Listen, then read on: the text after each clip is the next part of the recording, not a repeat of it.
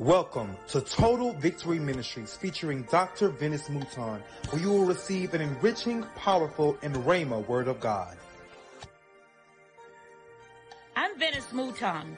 Be encouraged as we continue to walk in total victory. Stay tuned for the anointed word of God. You running around, trotting around, trying to find this like a chicken with your head cut off. Glory to God. Oh my God. You're stumbling around the barnyard, but God wants you to soar like an eagle this morning. Amen. You've been waiting on God, but it's your time to be blessed. Some of y'all need to get this because God is speaking to you. Thank you, Jesus. It's your time to be blessed, no matter what dilemma you've been in, what situation you've been in, what holdups you've been in, what roadblock has been in your way, no matter what crossroad you're at.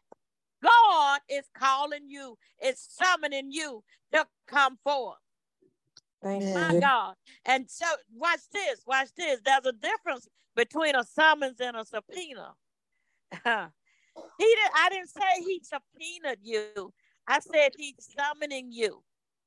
Subpoena is something that's it's a binding contract. Amen. Binded by order.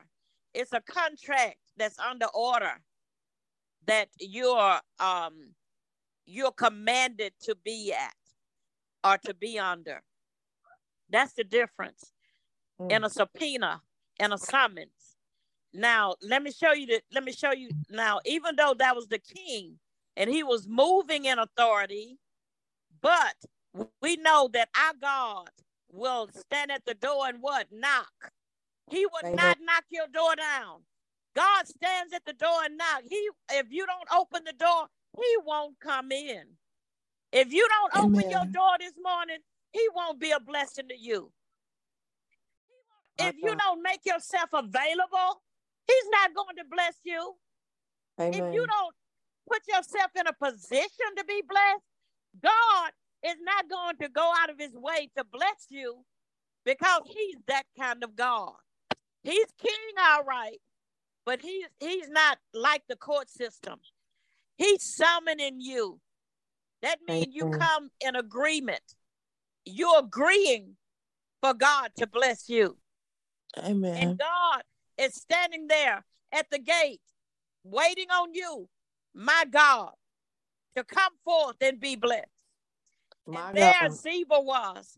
He said, Ziba, who's left in the house of Jonathan?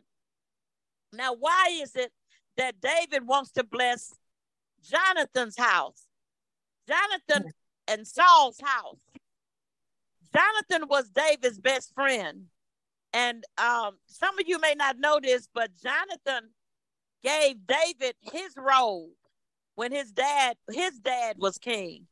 He gave him his authoritative robe so that David could become king instead of Saul.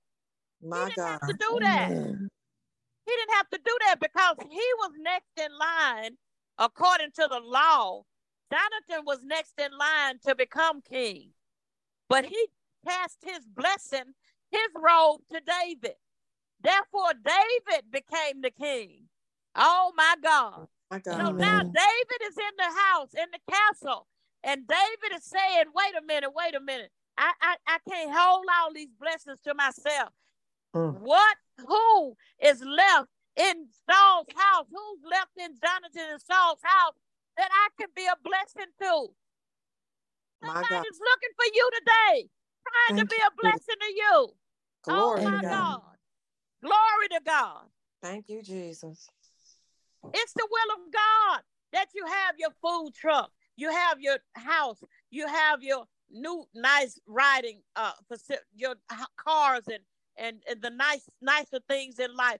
It's the will of God, but you just been held up, my God, in a place called what? Lodebar. My God. Jesus. So the Bible said that David traveled to a place called Mekar. Mekar means God knows. Oh my goodness. David now in the land of God knows. God see your problems. He see your situation. He see what you've been through, what you're going through. He see where you are. Oh, my God, today. He sees you. And God wants to bless you right where you are. God knows. He sits high and look low. Don't fool yourself. Don't think he don't know just because he hadn't showed up. He's waiting on you. Glory to God. Amen. He's waiting on you. He's waiting on a praise. He's waiting on a sacrifice. He's waiting on your blessing. He's waiting on you, my God, to make a difference. Coming up, more anointed teachings from Prophetess Venice Mouton.